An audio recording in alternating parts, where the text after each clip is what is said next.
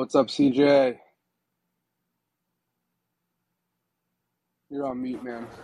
Hello, hello. How's it going? How's it going? It's going, man. It's going. Just here at Phoenix Sky Harbor. About to, get on back to the Bay here in a few and continue what has been a very strange season for the Golden State Warriors.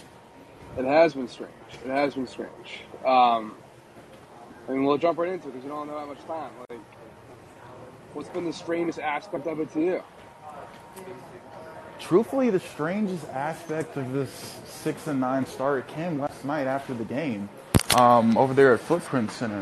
With Kerr talking about his team, there being a lack of collective buy-in to win, guys not having each other's backs.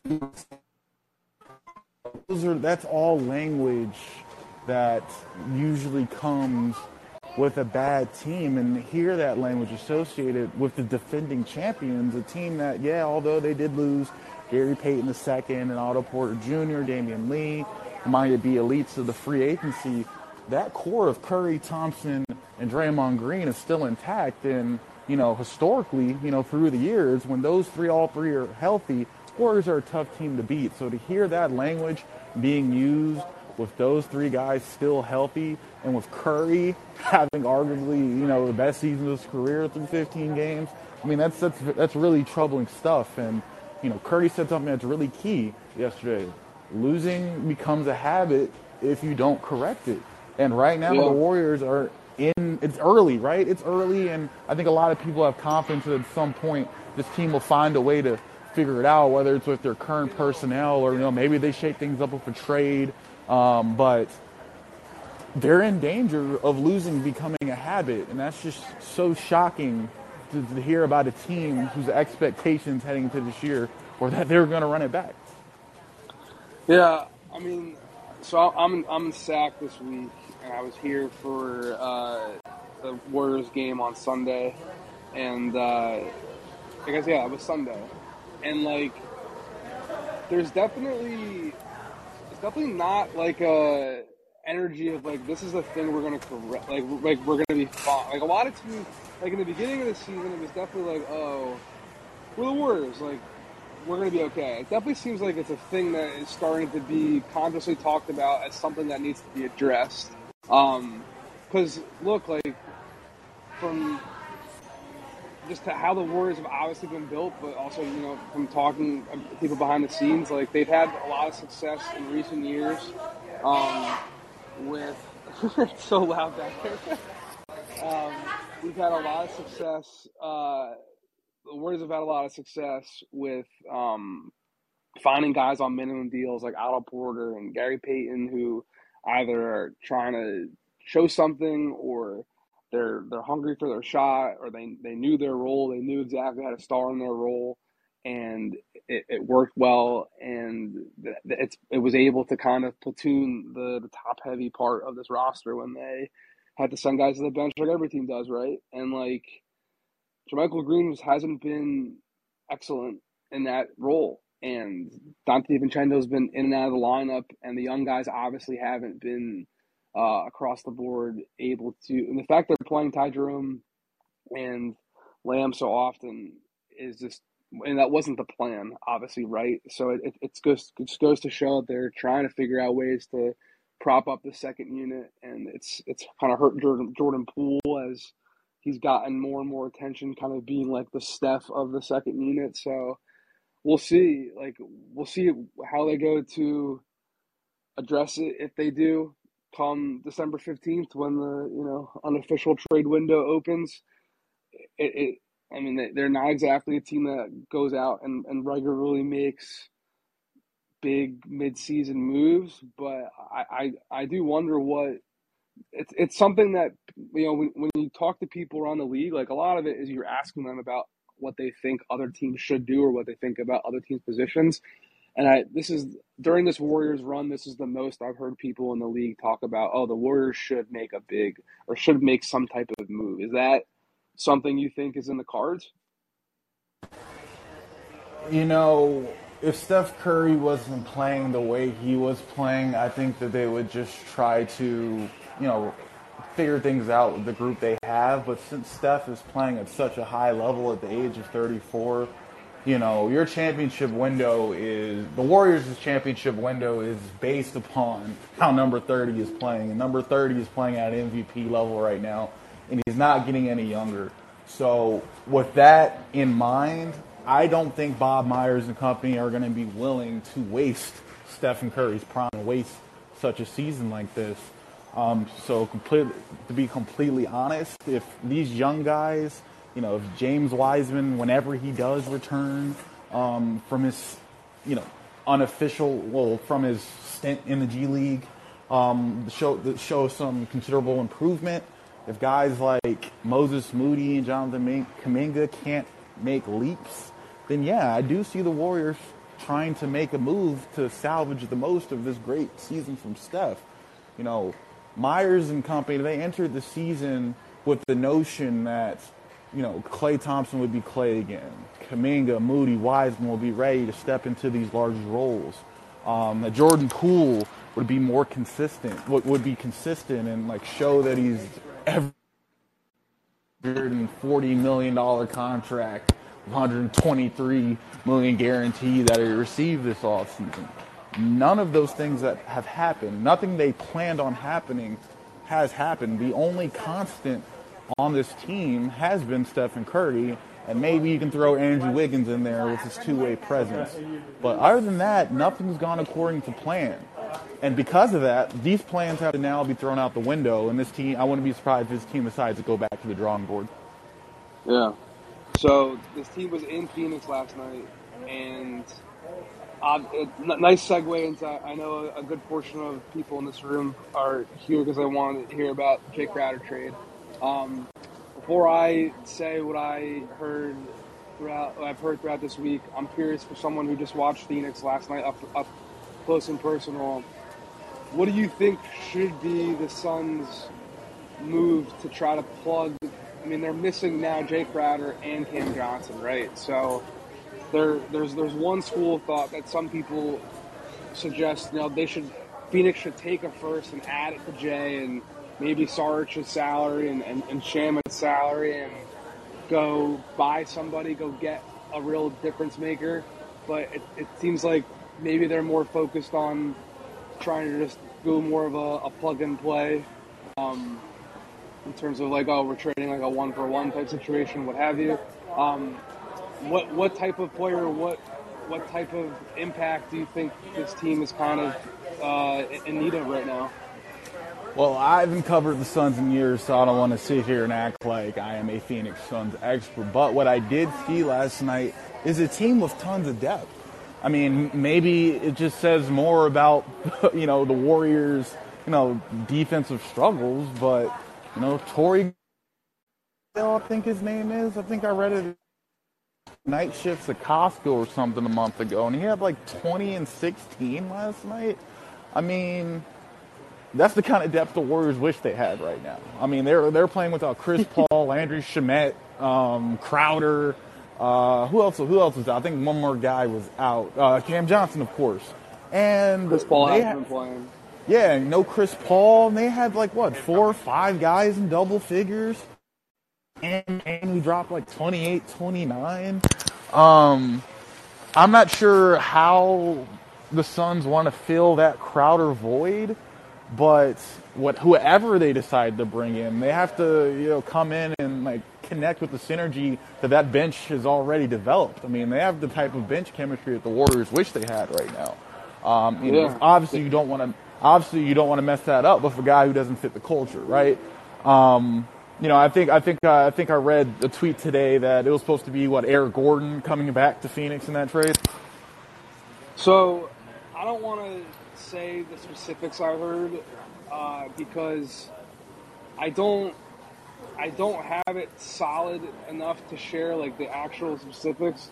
I've got a framework in mind, and I wouldn't have tweeted last night that they were close if I hadn't heard it popping up. But the only things I can really confidently say is that there's been a lot of talk this week that the Suns have been making progress and getting close on a deal. And it does sound like most of the things they've been working on have been 3-team concepts, which is something I wrote about back. Like one of the first things I wrote at Yahoo, I did a whole Jay Crowder thing.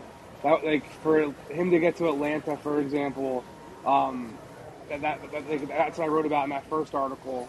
I mean, from everything I heard last night, it does sound like the only other thing I really feel comfortable sharing, confident sharing, is that people around the situation have said that Milwaukee is the most likely team to land him. I can say that. So, and as I wrote last week, Milwaukee's definitely been calling the league and seeing what Grayson Allen's value could bring back, or what his value is, what have you. So, those are kind of the pieces I feel comfortable sharing. Yeah. Does Jay Crowder potentially to the Bucks make the Bucks like a lock to go to the finals? That guy looks like, how many straight finals did that guy play in? Yeah. I mean, Before last year? well, so I mean, we're in this situation. We're in this situation being Jay Crowder being away from the team, and kind of the big like guy on the trade market right now that's like obviously available. Ironically enough, because he is like PJ Tucker, he is one of these veteran mercenaries who is just signing up for his best shot at winning a title pretty much as he's gone the last 4 or 5 years. And that role typically has a reduced salary, and one that everyone probably across the board involved in those teams, from the coaching staff to the player and the agent involved in the front office, would probably agree that not exactly making what they're really worth, right? And that's how you see, maybe PJ Tucker gets a little extra change here in the back end in Philly for all his years of service in Houston, right? Like, not saying, but that's kind of the goings of it, right? Like, you got a final big paycheck from people we worked with previously. That's how the game works. And Jay Crowder wants that deal. Like, he wants to find a 3-year, 30-plus deal because his contract's up, and the Suns, and Milwaukee, they have been looking to fill that PJ Tucker role ever since he left them for free agency for Miami after they won the title. So it is kind of interesting and, like, I guess nice and fitting that, like, all those pieces are on the board and going into new homes and what have you. Because, yeah, I think the fit will be pretty natural if it does get done. Again, nothing, I mean, not to my knowledge, and I think I haven't checked on it because it seemed like something that I don't know. I hadn't really gotten the sense that there was more to keep learning about it, unfortunately, unless someone came back and let me know. So we'll see if they're able to make something happen here soon. I mean, his Instagram story with the all black screen and the clock, like, that's not nothing. I mean, I know sometimes those things are nothing, but that doesn't seem to be. And I know there's been some, like, he wants to get out of there, so maybe he's adding pressure, and it can seem like things are a little bit closer than they might actually be. But it seems like there are some talks that are getting close to the finish line. Yeah, I mean, is there another guy, like, I don't know? Jay probably is. You're probably gonna have to really see like a Miles Turner or Jakob Poeltl get moved before the deadline to, like, surpass what the addition of a Jay Crowder to a championship caliber team could be. I think I don't think he's like the missing piece, but he's like definitely a helpful X factor in a series, right? Oh, absolutely, absolutely. And he's proved that year after year. As I just said a little bit earlier. I mean, how many straight finals did that guy play in? I mean, the dude's like, like a horseshoe, like a lucky horseshoe to most NBA. I'm gonna go back to Golden State. Chardall's in the queue. We're gonna get to our calls shortly, I promise. CJ's got to catch a flight shortly, so we're just gonna know what we got with him, and then I'll be happy to hang out with anyone who's still here, which I hope you guys all are. If you want to ask a question, and you are just listening on your phone or on your computer and want to know how, it's because you don't have an account. So if you download the app, make a quick account, super easy, super painless. You can jump on in, and we can have a Nice chat about the NBA trade market. But so back to Golden State, and I'm not reporting this, but I'm just making an observation after seeing the team up close and watching them a bit from afar before.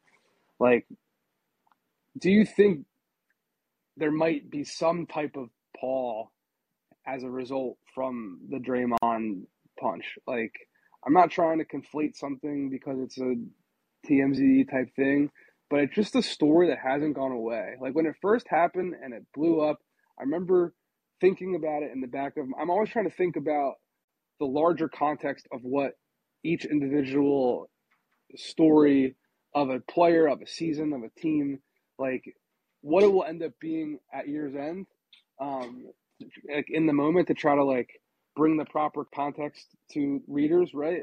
And like at the time, I thought the Draymond thing was going to just be something that faded into the background and we never really heard about again. I'm not saying I know it's like a big elephant in the room. I'm not saying that. Maybe it is. I don't know that to be true.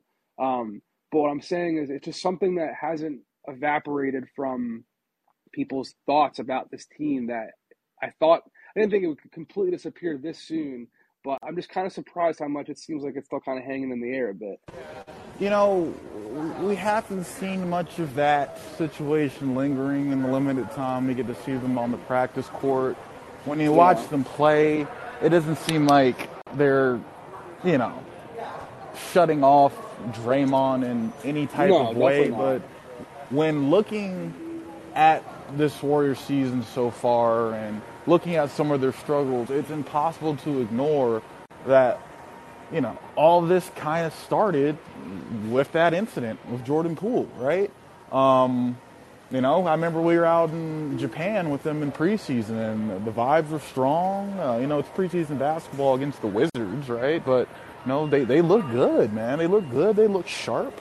And, they looked good for most of the preseason, even once Draymond got back. And, the only people who truly know, if that situation's still lingering are the people inside that locker room. I don't think I'm at liberty to discuss that. But if you ask me how I feel, maybe it has a little to do with this early season disconnect we're seeing from the Warriors. But I think their issues, I think their issues kind of run deeper than just that. I mean, Draymond squaring up on Jordan Poole doesn't explain the lack of production from those young guys.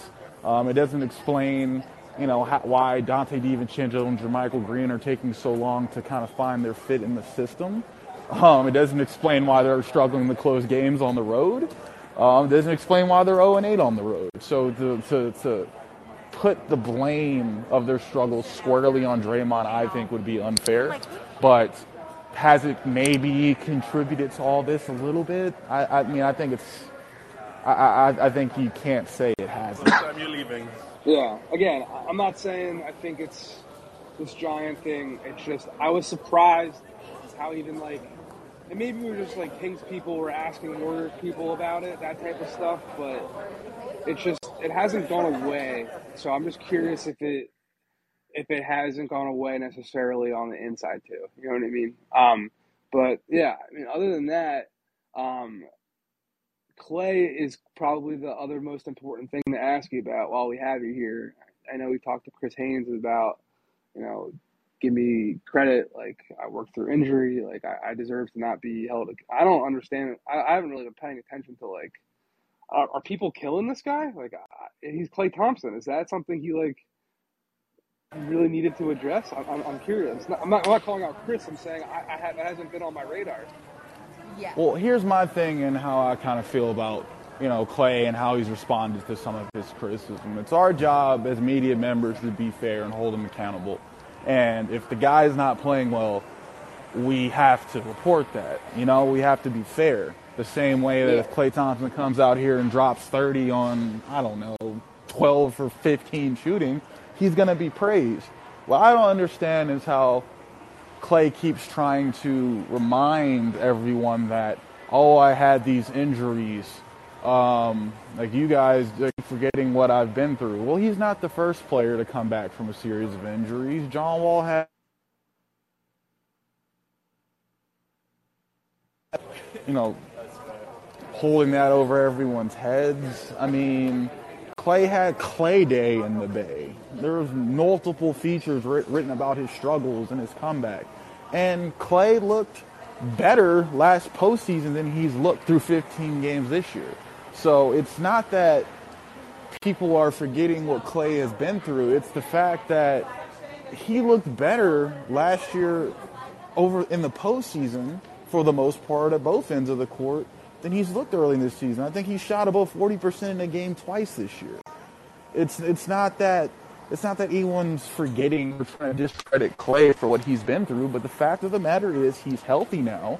He's back in the starting lineup, and he's had enough games under his belt where he should be showing some kind of rhythm. Now, of course, you know, he had a slow start to the preseason. You know, there was I think he called it a mental block. You know, from playing pickup this summer as a result. You know, that's how he hurt his Achilles a couple of years back. And, you know, maybe that factors into it. But again, we're 15 games in now, and I know it takes shooters a while to, you know, develop some rhythm. And Clay has notoriously had slow starts to the season throughout his career. But, you know, at this point, you know, the Warriors need Clay to be productive. Like I said earlier in the segment, like the Warriors made a lot of their moves this year based on assumptions. And one of those assumptions being that Klay Thompson would look better and be himself and build off of last season's playoff success. Instead, Klay has regressed. He's regressed a little bit. And, you know, and with that comes a fair share of criticism. You know, and I think I'm not going to sit here and say what's in Klay Thompson's best interest. The dude's one of the best players in NBA history, one of the greatest shooters the game's ever seen. But maybe more showing than talking, you know, more doing than talking. And that's kind of you know, a small sample of what the entire narrative around the Warriors has been this year. A lot of talking and not enough doing. It's also impacted their bench unit too, because I mean, I think the Warriors have always been really deft at trying to stagger their lineups, right, and keep their firepower on the court with the top starters and whatnot. And Klay's feasted a lot over the years, playing when Steph goes to the bench and being the centerpiece of everything, flying around screens and whatnot. You know, so the goal, it seems, is to have him and Jordan Poole as the two linchpins of that reserve offense. And if he's not able to be that right now, it's like if Klay Thompson's supposed to be Klay Thompson and he's not, then it seems pretty obvious why the Warriors are not exceeding or not meeting expectations, right? It definitely plays into it. You know, everyone knows how integral Klay is to this offense, and everyone knows how dangerous it is when him and Steph are on fire at the same times. But, you know, Curry kind of brought up a good point last night. You know, Klay makes that first unit better just of the threat of him being on the floor. Because, you know, you gotta respect his shot. That stretches the floor. And everyone else, you know, overall is better because of it. But, you know, Klay is getting a lot of opportunities. I think he took 6 of the Warriors' first 12 shots last night. He's having a lot of opportunities to get going, and he just hasn't been able to do it yet. Yeah. All right, man. Well, CJ Holmes, thank you for the time. I know you got to catch a flight. We got some calls in the queue. So if there's anything you want to plug before you go, anything you want to ask me, if you want to flip the table around, feel free. Thanks for jumping on here, man. I appreciate it. Hey, thanks for having me. I'm about to hop on this flight, but, you know, everyone listening, if you want to follow my coverage or, you know, keep up with what I do, my everyday life, you can find me on Twitter and Instagram at CJHolmes22. And I please encourage you guys, retweets, not likes. Thank you. There you go. All right, man. Safe travels. Hope to see you soon. Hey, thanks for having me, man. This was a long time coming. Long time coming. We'll do it again. Shout out Walk On Frat. Walk On Frat for life. All right, y'all. There you go, man. All right, we are going to Shardal. Shardal, how you doing? Yesterday's game was a little bit heartbreaking because we, you know, Curry was definitely hot. You know, he had 50 points, so he was heating up from 3. But do you think the team is weighing on Curry's shoulders? He's carrying the burden of their success on his shoulders because he's a one man show. He could lead the show by himself. Do you think that's him, or do you think that the other players are also the failures also leaning upon the other players like Clay and Draymond?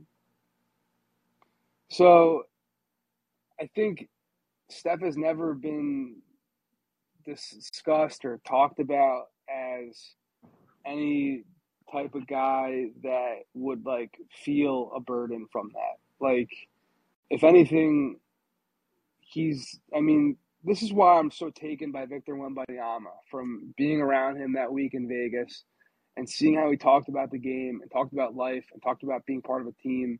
It sounds, kindergarten, but I mean, like when you're up close around these, like I'm here in Sac this week and I've been to a couple Kings practices. I'm at the games and I'm hanging around the locker room and seeing what's going on in the back hallways. Like, you can tell that.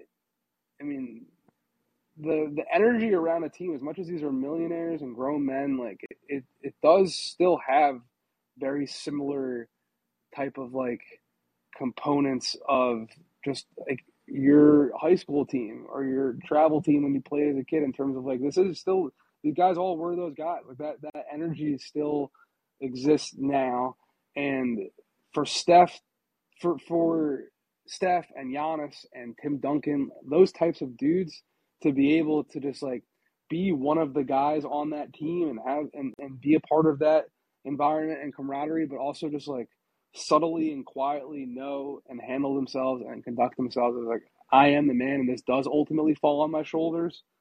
When things are all just falling on your shoulders, it doesn't seem to really be that hard because they're just doing that all the time. It just maybe like, you can carry up to 100 pounds, to continue this metaphor, and like it's never going to get more than 100, but like you're ready to carry 100 at all times. You know what I mean? Like, he's ready for it. So what were your thoughts on the comeback by the Warriors? They were making a big comeback in the end, trying to make the game really close, and I believe Curry hit that three, and they had 119 points, and then Phoenix at 130. Did you think that the game was literally over at that point? Like there was no chance that they were gonna like win the game because there was only like, I believe there was only a few seconds left on the shot clock, and there was no chance of them coming back. So it was kind of like the game was over. Like Yeah, that was to be it. There was no Chardal, point. to be honest, I didn't watch the games very closely in the second half. I went to some drinks with some people in town, and I was not paying But attention, to be but honest. but if you did watch the game, that comeback was pretty impressive. I mean, they were trying to Yeah, I tie mean, it up. they're trying to win games. They're a winner. They're a veteran team, and they need to start seeing wins on that side of the column in the standings, right? They're 6-9. I just saw looking at the standings. Like they gotta win some games. They're gonna fight till the final buzzer. That's for sure. So the Golden State Warriors are 0-8 on the road. Do you think that they're gonna break that streak? Yeah, 'Cause, that's just seeing that is just like, it's like a gut punch to the stomach to see us 0-8 on the road, and seeing us just being so horrible this year, and like we're 6-9, which is probably the worst record um that we have this season, which is just, yeah, I know this team is really good, but they do have some weak points, and they do have to focus on the improve on those weak areas and kind of make them stronger. Because for sure. if they focus on those weak points and make them stronger, they can be a really great basketball team. Yeah, thank you, Shota. I'm gonna go on to the next caller. The 0-8 road thing is real. Obviously, and I mean, you're not going to be able to win championships and win in the postseason, let alone win championships, if you can't win on the road. And that's clearly what the bigger goal for this team is. Obviously, they've been to 6 of the last 8 finals. So I don't know what it is. I mean, they seem to be kind of scratching their heads at it. I mean, they were looking at the Warriors were absolutely looking at that Kings game on Sunday as a short trip away. The Warriors don't fly to Sac; they bus up. They have, I mean, that bowl was pretty split in terms of the lower bowl and in terms of blue and gold versus purple and black. Like, those two markets have a fun little back and forth. It seems like it's always kind of been that way, dating back to the Peja C Webb years. When it was the opposite, when the Kings were kind of considered the juggernaut, obviously not to the same degree, but so I think they definitely needed that game and didn't get it. So I don't know what adjustments can be made in terms of road versus away, but clearly it's an issue hindering them right now. We're going to James. What's up, James? James, do I have you?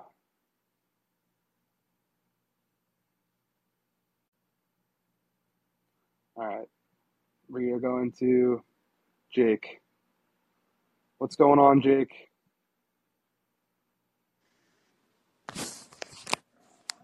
Hey, can we go ahead and put the Shea trade rumors to bed now?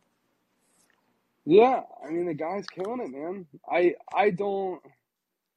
saw there was reporting this week that he's like unhappy in OKC. It doesn't seem to be the case. He's pretty clearly loving, thriving in clutch moments for this team. So I would agree with you there. I mean, people want it to happen. Sorry about that. Yeah, I mean, rival teams are always looking for the guy they can pry away.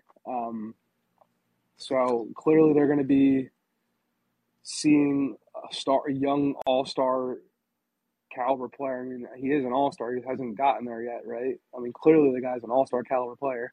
In a textbook rebuild, and they're trying to pry him loose and rattle the cage, but it does not seem, to be honest, it does not really seem like that's ever really been something that the Thunder have truly entertained. So yeah, Awesome. Thanks.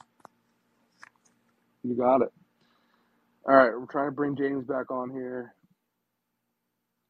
What's up, James?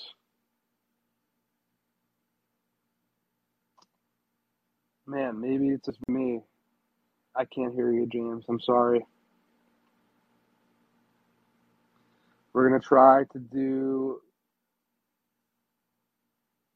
Is James going to try to get back on here one more time? All right, we'll try Flizzop. Am I pronouncing that correctly?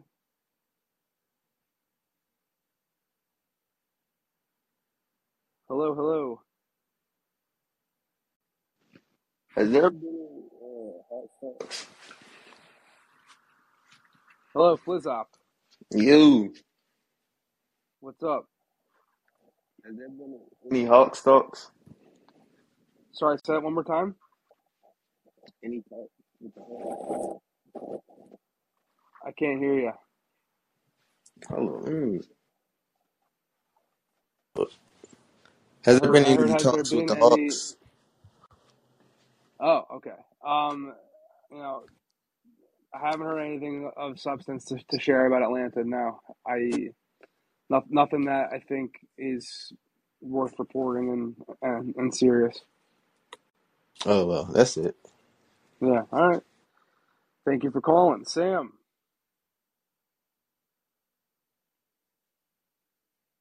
Sam, how we doing?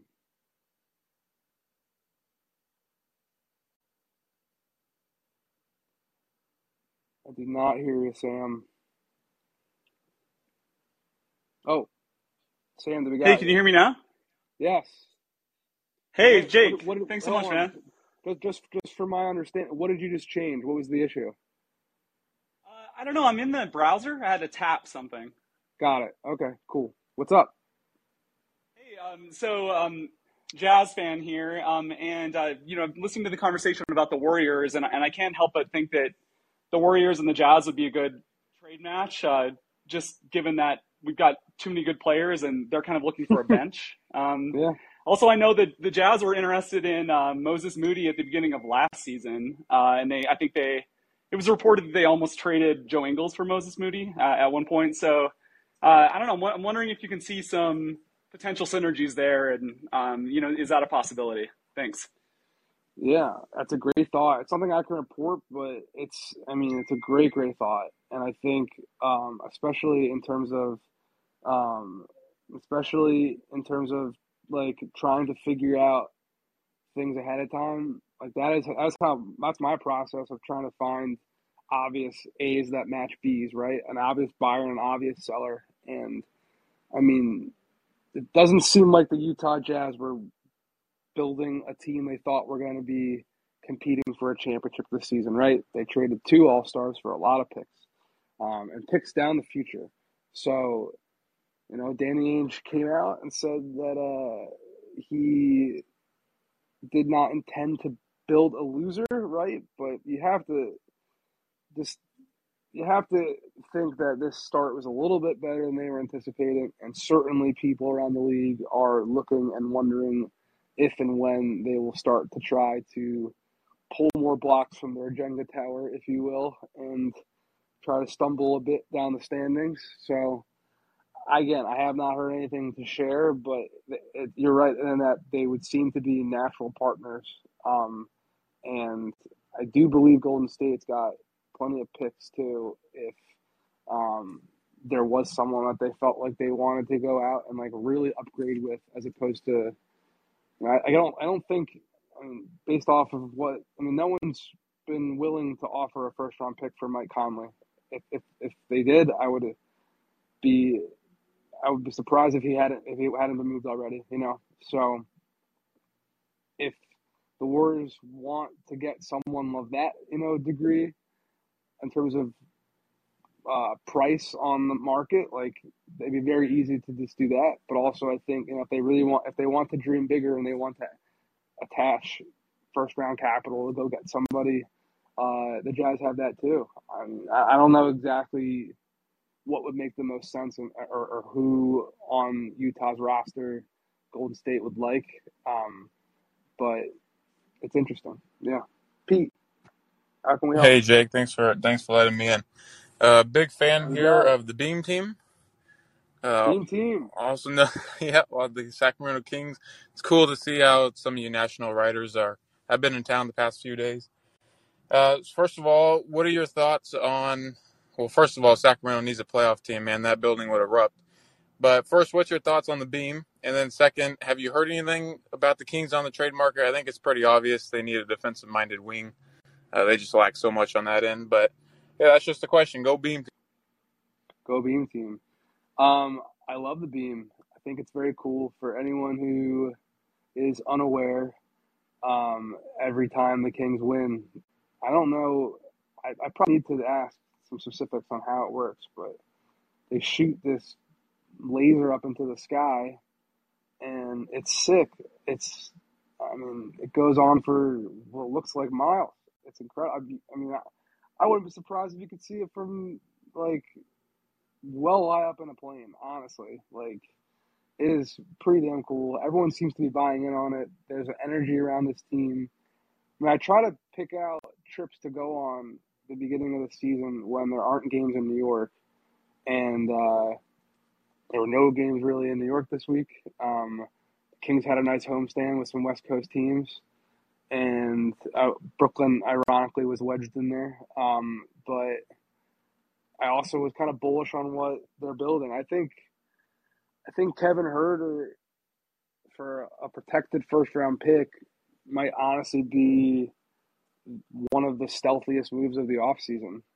He has fit in so perfectly with this team, especially next to Domantas Sabonis. They seem to have like a chemistry that honestly is like rivals what I saw with Joel Embiid and JJ Redick when they were running around DHOs, and that was one of the most lethal offensive pairings in the league for a while. So her shooting over 50% from three. I don't know if that's gonna continue, obviously, but I just read about Joe Harris the other day. Like he shot 47.5% a couple of years. Like maybe Kevin Huerter is a 45 plus 3-point shooter at the end of this season, and if that's the case, like he's got a little creation ability too that I think Sacramento people thought maybe he wasn't necessarily getting to use as much in Atlanta. And obviously Fox is just as involved with the ball in his hands and pick and roll as any point guard, but he's not Trae Young or James Harden of the Houston days or Luka. The ball's flying and gets to both sides of the court and it runs a lot through Domas too. So I don't know. I've honestly been rambling about Sacramento so much I forgot. Did I not answer any other points of your question? There we go. Sorry, it was a little loud. Yeah, just Oh no, you're what do good. you? I mean, they Oh, the obviously trade need. market, Yeah, they need a No, shot blocker, but it's early on the season, so probably not. yeah. So I've been surprised to see Rashawn Holmes just kind of like fade into oblivion here, but clearly they're liking what Chimezie Metu brings right now. He was on the Nigerian national team with Mike Brown, so there might just be a trust factor there too in terms of trying to get things off the ground and like establish what he wants to do. And from there, I think they will be active. Like, I mean, clearly this is a team that has been, and a good portion of this front office from Monte McNair on down, with some holdovers and some other people mixed in, but they hail from that Houston tree that's always tweaking and adjusting things, right? So from there, it seems like, sure, backup center is something to look at, but yeah, I think probably, I mean, they've looked at wing stuff in the past, right? Like they really wanted to get Herder and Monk to have more shooting and more guys who have a little wiggle and a little creative ability to take some pressure off the Aaron a bit, and it's worked out pretty well. And they've got this core four guys of Fox, Herder, Keegan Murray, Sabonis. And that's my words I'm using, but it seems pretty straightforward, right? Those are the young top tier talent that are starting or they are the starting core, the finishing core, what have you. And that fifth spot's kind of up for grabs. So it's been interesting to see that fifth spot can kind of be anybody in this current situation, which is like there's not a specific archetype that it seems like the coaching staff, like there are certain teams where it's like, oh yeah, they just need a big man, right? They just they are missing this. It doesn't seem like the Kings feel like that because they have had success with the Terrence Davis in that role and with Monk coming and being a third guard. So I don't know if they have like a specific thing in mind, but I would agree that they're deep and that they've got pieces to play with here. So I would think that they are ripe for looking to just make one tweak here and there to make this thing that much better, because there's momentum building and this team clearly wants to and has a desperate thirst to get back into the postseason. So yeah, I think they're a team to keep an eye on for sure. All right, I appreciate it. And are you in the building tonight again? I'm in the building tonight. All right, one favor. I'm just kidding, obviously, but chirp at Vivek, the owner. Tell him to extend Monty McNair already. That's it. All right. You got it, man. Good stamp of approval from Pete from Monty McNair. We're gonna try to get James on here again. James. Okay, can you hear me now? I got you. Oh, bet.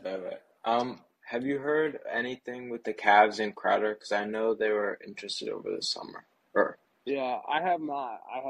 The only teams I've heard with actual interest in Jay Crowder this entire season, not during the offseason window, since the news came out that he was not going back to training camp, has been Atlanta, Miami, and Milwaukee.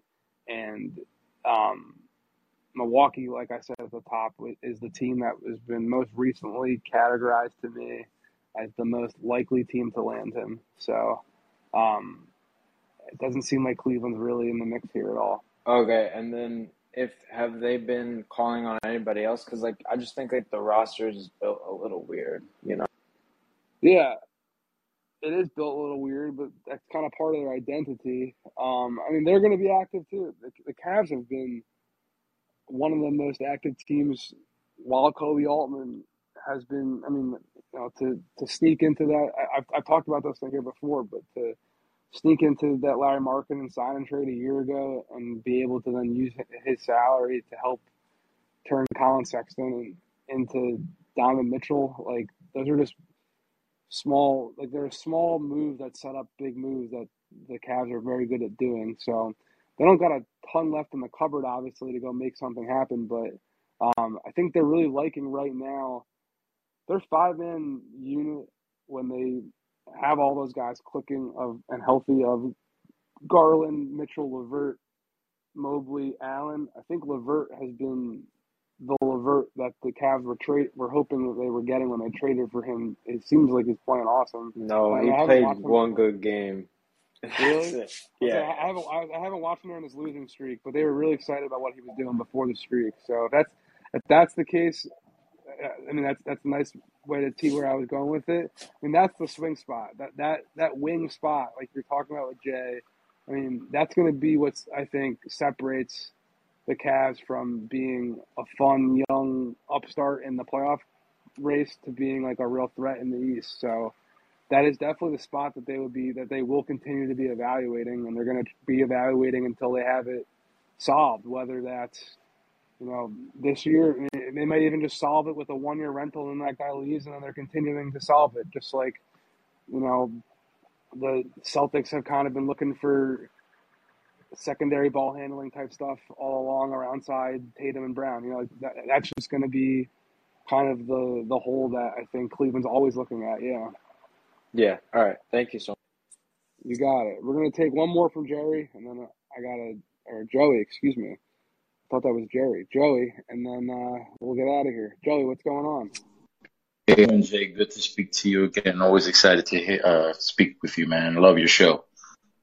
Appreciate that, man. Appreciate that. How are you doing? Well, my question is I'm doing great. My question is about the Knicks. I know there's not enough information. We're not at that December 15th where, a lot of things start getting more, thoroughly discussed. But what I'm looking at right now is I know the Knicks obviously have to make a trade, whether it's this year or next year.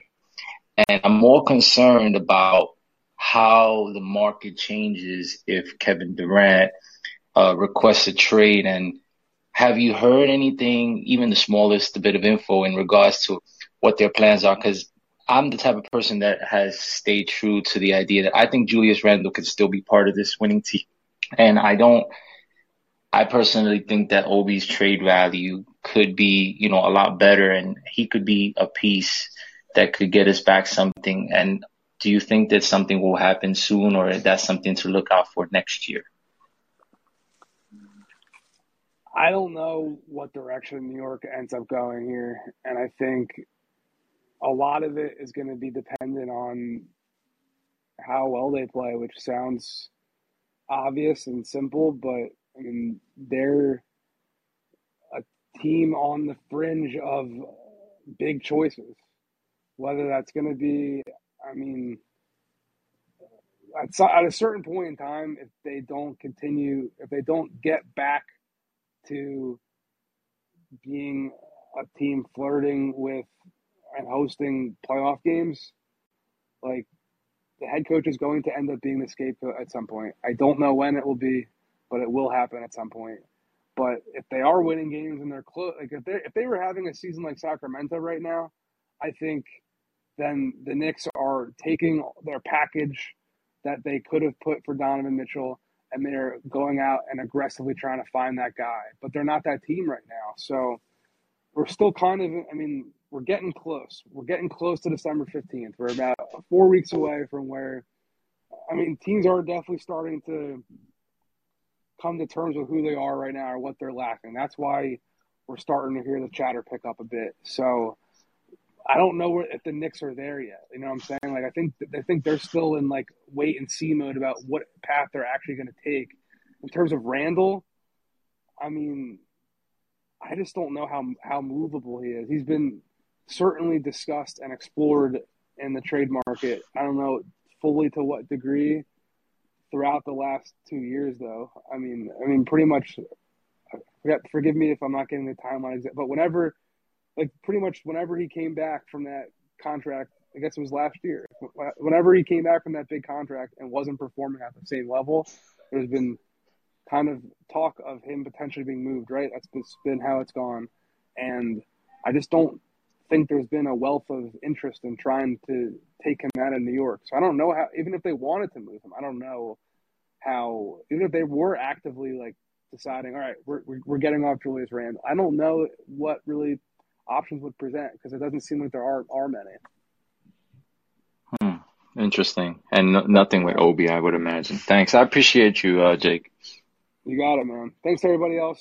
I got to run, but we'll be back either Friday, Saturday, or Sunday, depending on how things go. I don't know who my next guest is going to be, but we will be paying attention to what happens, and we will be talking about it at some point. Thank you, guys. Take care. Have a good weekend.